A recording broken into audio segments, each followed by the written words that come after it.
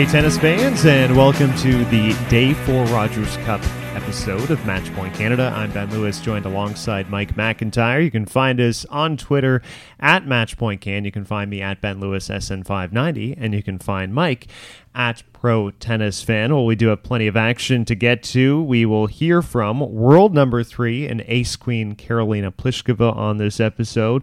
We'll also hear from one of the best photographers in tennis, known as Jimmy48. You can find his work on Twitter at JJLovesTennis. But first, let's start with the Mississauga native Bianca Andreescu, still pushing on in Toronto, this time with a big 3-set win over Daria Kasatkina.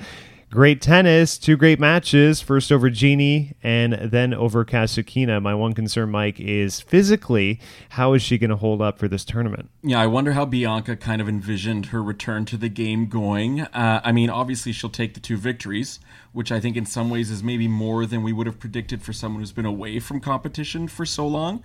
They haven't been easy. She spent a heck of a lot of time on court between the match against Gini, which was more competitive than we thought, and then against Kasatkina, she was out there for nearly 2 hours and 40 minutes on Wednesday.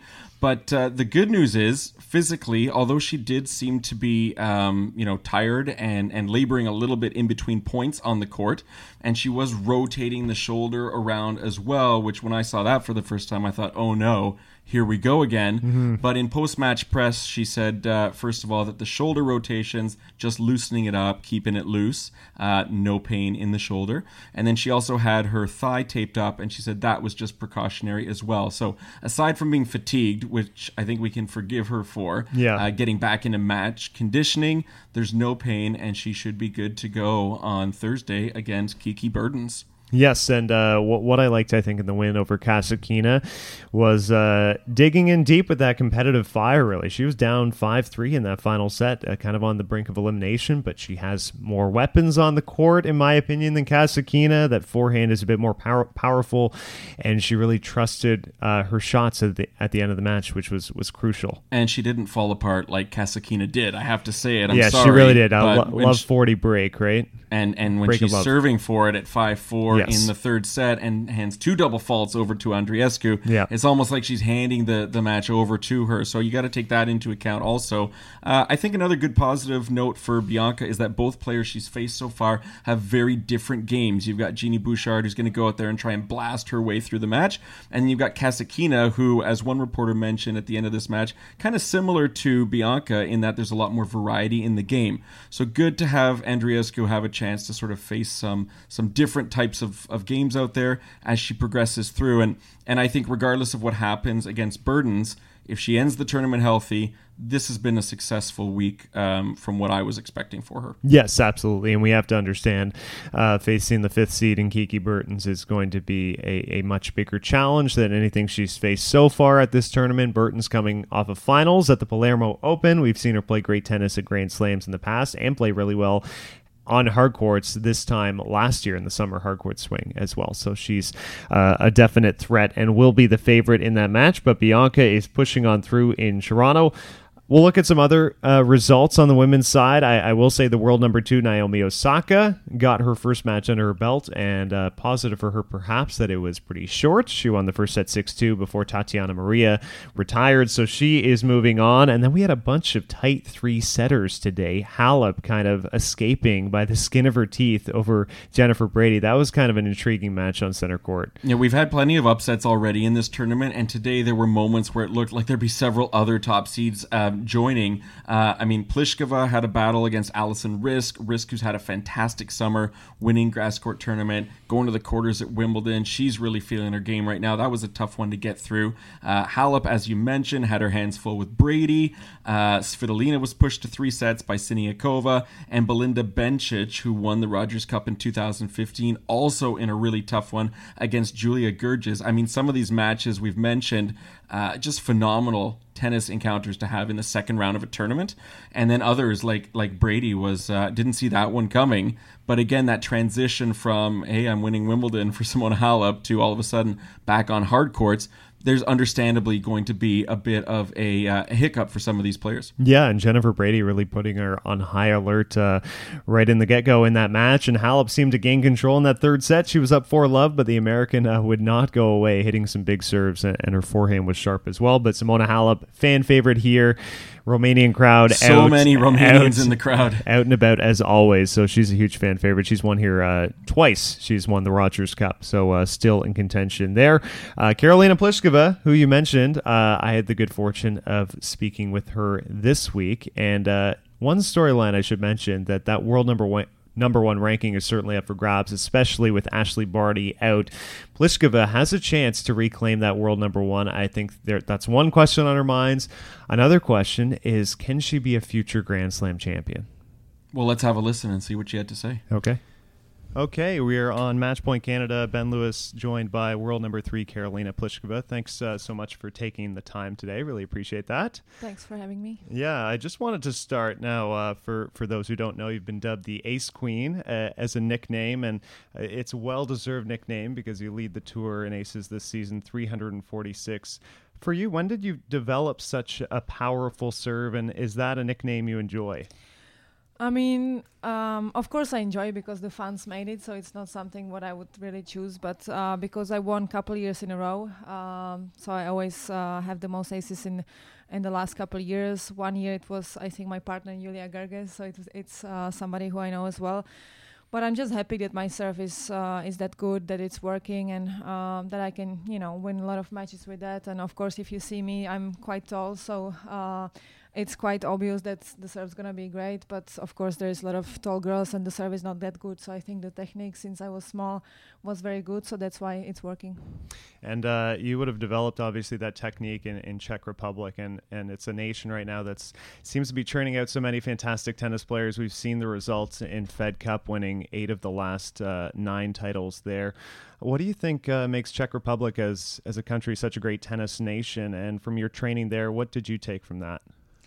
I mean, it's tough to say. I think, to be honest, we have just great clubs, great coaches, because, of course, when you start, you don't go really, somewhere else. You just stay in Czech Republic when you're small. So we grew up with Czech tennis, and there were so many good players in the past. So I think just the history of the tennis is huge, and that's why maybe also the motivation. And there is also now I can see that all the clubs are quite full of kids. So, of course, they want to play, they want to be like us, and there is Petra, there is me, now Barbara was doing good in Wimbledon, so I think there is a lot of good players in our country. I don't really see the reason why, but doesn't always have to be that we have Czech coaches, because right now I don't have anymore, but the tennis is quite huge there. Well, that's a good transition to ask you about your coach, because I know I wouldn't call it a big change, but maybe just a transition to having Conchita Martinez sort of as that full-time coach. And I know she's worked with you for some time. She's worked with you at the U.S. Open. How great is it to have her in your corner, and her style and personality? What does she bring to your team, which really helps? I mean, we're going to celebrate a year on US Open because we started last year US Open, and I think we did just great job, and we just, I feel like we are improving from week or from each tournament, which is positive, and all the exercises which he's giving me, I feel like they're helping, which is important, and the communication is good, which is always the key of player and coach, and I feel like she has a lot of experience on tour, so that's why she was the choice for me, and I'm just happy that it's still there. And it seems like a good choice. You've had some solid results this season as well. You've won in Italy. You got your grass court title on the UK, sort of winning on all surfaces. Does that make you excited for kind of the North American hard court swing, and what sort of damage do you think you can do here? I mean, still hardcore, doesn't matter which tournaments I won this year. I won Rome, so far the biggest this year, but still hardcore is my favorite, and I just feel more confident and more I enjoy a little bit more the tennis. So, I never played really good in Canada. I don't know why, maybe because it's the first week after like a couple weeks off from tournaments after Wimby, but I want to change it. I'm feeling great now. I came a little bit earlier before tournament, so let's see how it's going to go. Fantastic. And just last question. We saw you make such a great run at the Australian Open, reaching the semifinals, coming back for a great victory over Serena Williams. Do you think that can be sort of a signature win for you in your career of taking, I guess, sort of that one final step and winning a Grand Slam? I think I'm every time getting just closer. I'm just, trying always to use the chance to go second week, which I almost always do. And then you can face tough players. So it also depends a little bit on luck, on the draw. And then I feel like I'm always super close. Australia was close because then I lost to Osaka. She won, So I feel like I can beat good players, maybe a little bit more luck. And I feel like I can do it. Fantastic. Thanks so much for joining me. Thank you. There it is, world number 3, Karolina Pliskova, the ace queen. She leads the WTA in aces this season. She will face Anett Kontaveit in her next match at Rogers Cup. She acknowledged that she hasn't played well in Canada in the past and is eager to turn that around, and really doesn't make any sense that she hasn't played here. Hard courts really suit her game. Yeah, 2 years ago when she was here in 2017, she was the number 1 ranked player in the world. And I think one of those players, we've talked about those that can handle that pressure and those that struggle with it. I don't think she ever seemed super comfortable to have that title of being the number 1 in the world. But she's still in the top of the WTA Tour, and one of those players that I would put at the top of talented but hasn't had that slam success yet, but certainly going to be a contender at the US Open as we approach. Some of the things from that interview with you that really struck out at me, one is just her talking about the depth of Czech tennis. And I mean, we're coming into a new level of success here in Canada, and on the women's tour, wouldn't we love it if we could get to even half of what the Czech Republic seems to have, because they've got their A squad, as we saw in Fed Cup earlier this year. They've got a B and a C squad that are still supremely talented, a lot of youth mixed in there with some veterans as well, and those like Pliskova who are sort of in the mid-range. So whatever they're doing in the Czech Republic obviously is working, and many other countries would love to follow in their footsteps. Yeah, it's an absolute powerhouse. 8 of the last 9 Fed Cup titles, Petra Kvitova in the mix, and then they have a great doubles contingent as well. Barbara Strycova leading there, and she played so fantastic at Wimbledon as well. So very, very strong country in terms of a tennis nation. We did see 3-time champion Serena Williams back in Toronto, which was fantastic, and she got through her first match as well, defeating Elise Mertens 6-3, 6-3. She was pretty candid describing her performance as sluggish, but it felt like fans watching her, maybe for the first time, or maybe if you've seen Serena many times before, they were impressed. And, I think anytime we see Serena on court live, it's impressive. Absolutely. And I mean, I've been following her all week in practice, and sluggish is a word that I definitely would have used to describe how she's looked in practice this week. Mm-hmm. I think she definitely took it up a couple of notches tonight, because she looked pretty good to me. She was just crushing some of those second serves that Mertens was handing over to her late in the match in particular. And good to get her back out on the hard courts. As she mentioned, she hasn't had that many hard court tournaments this year, and this is her first non-Grand Slam tournament since the middle of May. So it's been a while. And to me, she really looked much sharper than what I expected, and much sharper than what we've seen in the lead up. So if she continues to play like this and makes adjustments, obviously she thinks she's still got a ways to go, then look out. This could be a pretty dangerous week from Serena. Yes, it certainly could. And the draw is shaping up for her pretty nicely, at least for her next match, round of 16. Katerina Alexandrova, she'll be a massive favorite in that one. We want to see that encounter with Naomi Osaka, which would be unbelievable. It would be a rematch of the U.S. Open just less than a year ago. So that would be fantastic to see. We'll transition to the men's side. You are listening to Matchpoint Canada. You can find us on Twitter at MatchpointCan, and we have daily podcast episodes throughout Rogers Cup. On the men's side, Denis Shapovalov, he had the great win to kick off his campaign in Montreal. Such a crowd favorite there. Runs into the second seed Dominic Thiem, losing in 3 sets, but I thought he put up a heck of a fight, and I really think this is a positive tournament for him as he moves his season on and kind of turns a leaf. Yeah, that's a tough draw for him, getting teams so early in the tournament, the number 2 seed team who's so good on clay and hard courts. And, some might have thought, well, maybe Shapovalov can kind of conjure up some of that magic that he did from 2 years ago. But I think that's probably asking a lot. You're not going to play at the same level of, a high play every time you play an event. And things were quite different 2 years ago. Also, I don't think there was that much pressure on him 2 years ago, right? Zero. He was just a kid. He was just, 18 years old, hadn't had his coming out moment yet. He was playing with house money. Now it's different because you're going into the event and people recognize you and people know who you are, and there's this expectation, oh, he's going to do it again, he's going to have another deep run. But I think from our perspective, just the scoreline, 6-4, 3-6, 6-3 for team, encouraging that Shapo was able to push it that far. Yep. You watched more of that one than I did. What were some of the things you saw from him that stood out? Well, certainly the wild atmosphere and him really wearing his heart on his sleeve. I love the show of emotion when he took the second set, sort of gestured to the crowd with an enormous fist pump. That was great. He was fired up throughout the entire match, even in the third set, really pumping himself up.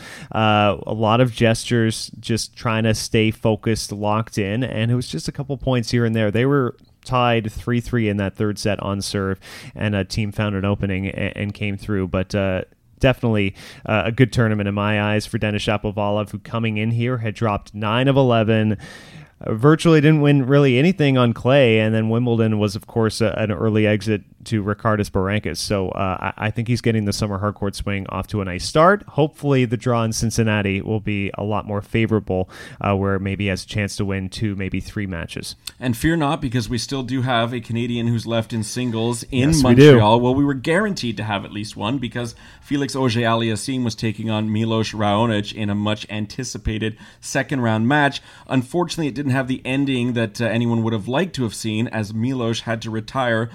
He lost the first set 6-3. Milos then won the second set 6-3, but had to retire with back issues. And that's the last way you want to see Raonic head out of the tournament here in Canada, with yet another injury. Yeah, it's not really a victory for Canada that we really should be celebrating. Felix Auger-Aliassime, it's fantastic that he's still in the tournament, moving into the round of 16, but I could see the sort of wretched face of despair on Milos Raonic late in that second set when he was even up 5-3 and was able to finish it out and hold for 6-3, and then sort of packed it in. He had just had a medical timeout the previous changeover, and due to his back. And I spoke with Tom Tebbett earlier in the week, and Milos Raonic had been candid that he basically hasn't been pain-free the entire season, has kind of been balancing, dealing with injuries throughout the year.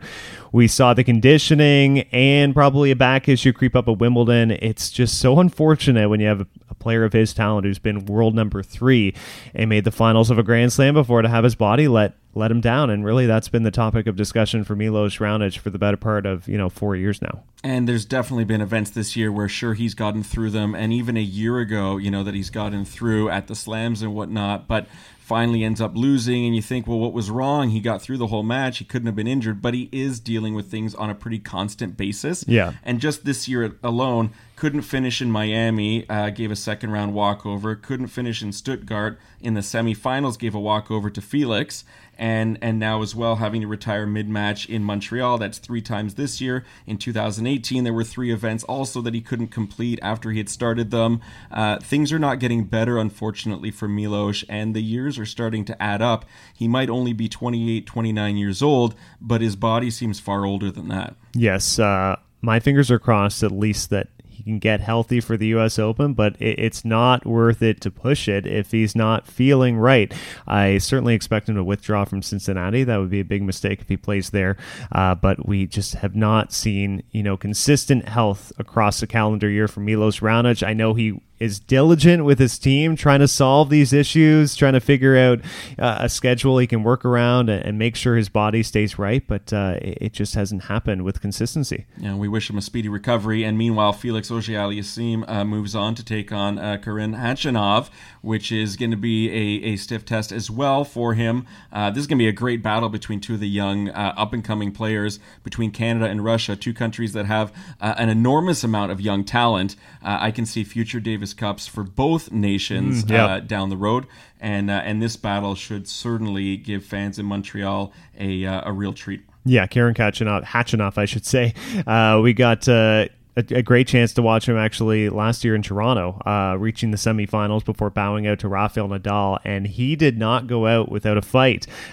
He's one of the hardest hitters on tour. The forehand is enormous. The backhand is also very, very solid. To me, he's kind of a well-rounded physical player, a little bit like Felix. They maybe operate with their footwork, and their size is different. Khachanov is bigger, obviously. Felix still has room to fill out. He's still just 18 years old, but they're not that much different, really, in their makeup on the court. So I think this is going to be a very competitive physical match. Lots of good stuff coming up in Montreal and Toronto as the week progresses. This is our fourth episode now? Yeah. How are you holding up? Oh, we're getting there. This has been busy week. I guess we're at the halfway point now, which is great because you're really getting into the heart, the crux of the draws here, round of 16, men's and women's fields, and every match we're going to get from this point forward is going to be fantastic. And it's been great, really, that the WTA has been so accommodating. We've had a chance to speak with some players, and I have nothing but great things to say about every player we've had a chance to talk to. Yeah, we've got some good ones coming up that we've got in the Matchpoint Canada vault at the moment, so I'm excited to bring those to you. And some interesting tennis personalities as well this week. And one of those is my favorite tennis photographer, Jimmy48, who most people, I'm sure, would recognize. And he primarily shoots for the WTA Tour, so women's tennis. And he has just come a long way in the last couple of years, really shot up and risen to prominence. The players know him. The tour obviously loves his work. Tennis fans love his work. We retweet his stuff regularly and often get to use some of his work as well. So it was kind of neat to have him in and open up a little bit about how things are from his perspective covering the sport of tennis. So Jimmy, tell us, how long have you been covering professional tennis for, and how did you get your start in the sport? I've been covering tennis professionally since 2013. Before I did it more as a hobby, I started watching tennis in 2009. Actually, my start in tennis is somewhat unlikely because no one in my family or my friends even liked tennis. I had no prior tennis knowledge until I turned into tennis in the TV and became a fan. And I used to be a photographer in a different field. I used to shoot motorsports, motor racing. And I stopped for a while. And when I started getting into tennis, at some point I thought, why not combine the two passions? And I took my camera to a tennis tournament and started shooting. And now that you're into it so in depth, I assume there's no going back. Is that right? You're set now with covering and shooting professional tennis? Yeah. There's literally no going back. This is all I do. All I shoot is women's tennis. This is all I want to do, and there's no going back. I'm where I want to be. Right on. And I have to say, at JJ Loves Tennis, I think it's one of my favorite handles on Twitter in terms of just access to fantastic shots, fantastic photography, a lot of great women's tennis shots. Obviously, you're here at Rogers Cup. What's your experience been like in the past covering events in Canada, and how do you enjoy covering Rogers Cup? Oh, I love the Rogers Cup. Everything's so well run, and everybody's so friendly. I guess that's your trademark thing. It's a cliche, but still, it's true. But it's true. Yeah, Canadians are so nice. And the interesting thing about the Rogers Cup is the first year I went was 2014. I went to Montreal.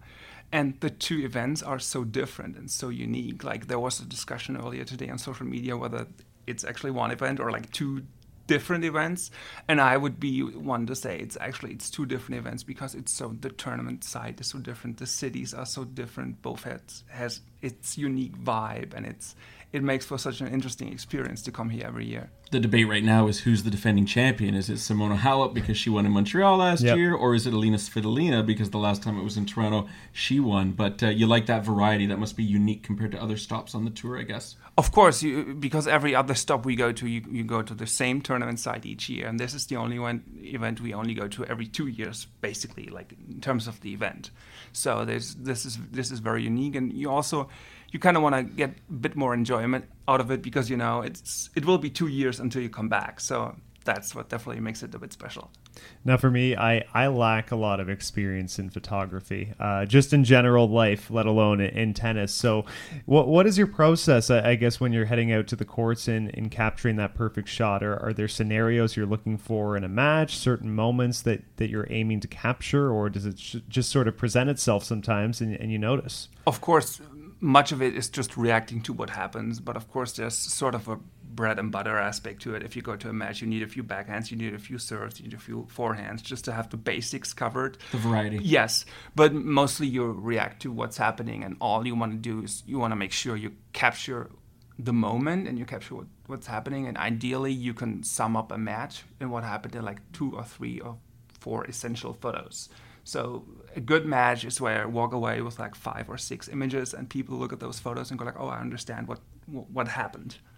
What are your favorite, or what is your favorite sort of environment to be in to take those photos? For me personally, I like going out there, and I'm no real photographer. People, who've seen my work probably know that, but I try hard.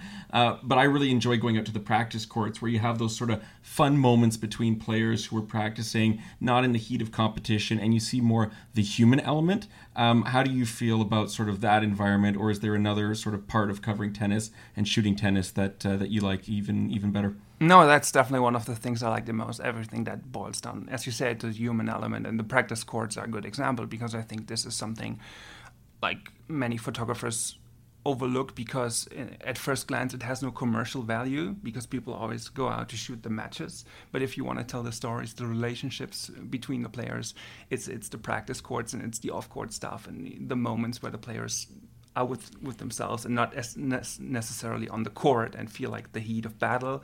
So I enjoy that a lot, and it's a great. That's why it never gets boring, because you have so much variety. You have like the straight down match court action and like the big final and the big moment, and then there's like the quiet things, and sometimes you walk away with a great photo of a situation where you didn't expect anything great to happen. Like for example, I take lots of photos of the players before the matches in the tunnel, when they're like in the zone and they're ready to step out on court, and you can feel the intensity.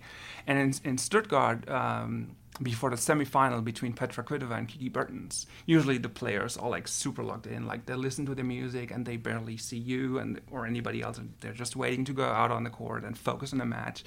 And these two, all of a sudden, like literally a minute before the match, these two started chatting and laughing with each other before this big match. This exactly, like unscripted moment. It was literally a minute before they went out on court. So that was a very special moment, and those were like special photos, because if you're a follower of tennis, if you look at it, you instantly realize that's a special moment, because usually that doesn't happen. And that's the goal, always, to capture things that capture the imagination of the fans and give them access to things they might not see otherwise, and just to tell a story. And that's what I think great photography obviously is about, is storytelling. And through those relationships, I'm sure you've met many players over the course of your time on the WTA. Do they know and recognize you as one of these photographers? Yes, they do by now. I mean, it goes like, I travel as much as the players. We literally, like, if you look at like the standard top 15 player, I think we pretty much have the exact same schedule, because I cover all the Grand Slams, I cover all the big Premier tournaments. So they literally see me every week, and at some point it's just a familiarity that develops just because you're always there. Now, you mentioned the longevity of the tennis season. It seems like it never ends at some point in time. And if it's that way for the players, as you mentioned, it's that way for those who work in the sport as well, like yourself and other photographers. What do you do to pace yourself throughout the long season with all the travel and the packing up and going, as you're going to be leaving us, unfortunately, in a couple of days for Cincinnati? How do you best deal with that over your time in the sport? It's when I started doing tournaments, when I worked freelance, you try very hard to cram as much as possible into every day. You want to shoot every match. You want to be the last one to leave. And if you're on tour all the time, it just becomes about like managing your time and making sure you have energy at the end of the week, and you just pace yourself. And the traveling, it just boils down, and the players, I'm assuming, can confirm that it just boils down to experience. Like literally, I just have to look at my open suitcase and know if anything's missing, just because it's the same process every week when I pack. So so it's not as exciting as if you're flying to Australia for the first time. It's very exciting. If you do it for the 6th or 7th time, it's just routine. But that's a good thing because you don't want to be excited all the time. It has to become a routine at a certain point. Right. Well, there's absolutely nothing routine about your photos. We love seeing them on Twitter. We love that you've shared some of them with us on the podcast. And I know me personally with some of my work over the last couple of years. It's been really nice to sort of get to know you as well on Twitter and social media. And then, every 2 years anyways, connect in person. So thank you very much for taking the time. And Jimmy, where can fans and people who are interested in your work, where can they go to see some of your photos? They can, of course, primarily see it on the WTA website, and they can see it on my Twitter, which is JJ Loves Tennis, and on my Instagram, which is Jimmy48Tennis. Okay. Well, thank you very much, Jimmy, and all the best the rest of the season. Thank you. So there you have it, folks. Jimmy48, fantastic tennis photographer and all-around great guy. You can just tell the passion that he has covering the sport. Even though, as he admitted, he only really started watching it about 10 years ago, he's really come up to speed and just has a great sense of individual player personalities and has an ability to make them feel so comfortable that they open up and give him some of those great reactions in practice, off the court, in the tunnel before heading out to the match, pre-tournament press and stuff like that. You can see why the WTA has leaned on him as their go-to guy. Yeah, I think he tells the importance that a photograph does tell a story, and I love when he said he can kind of capture the essence of a match and what transpired within that match with even just 3 or 4 shots. You capture the right moments, and he's one of the absolute best in the business.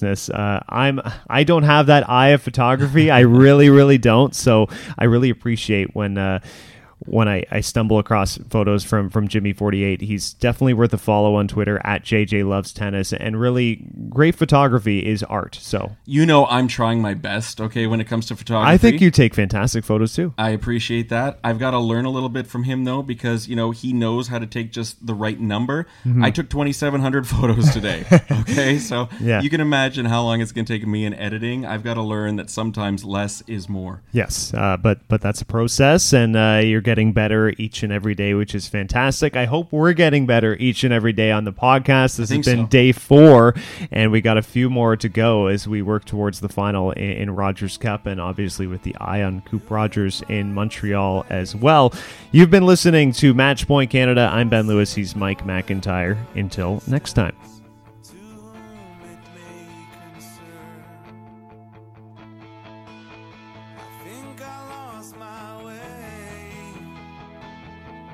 Getting good at starting over every time that I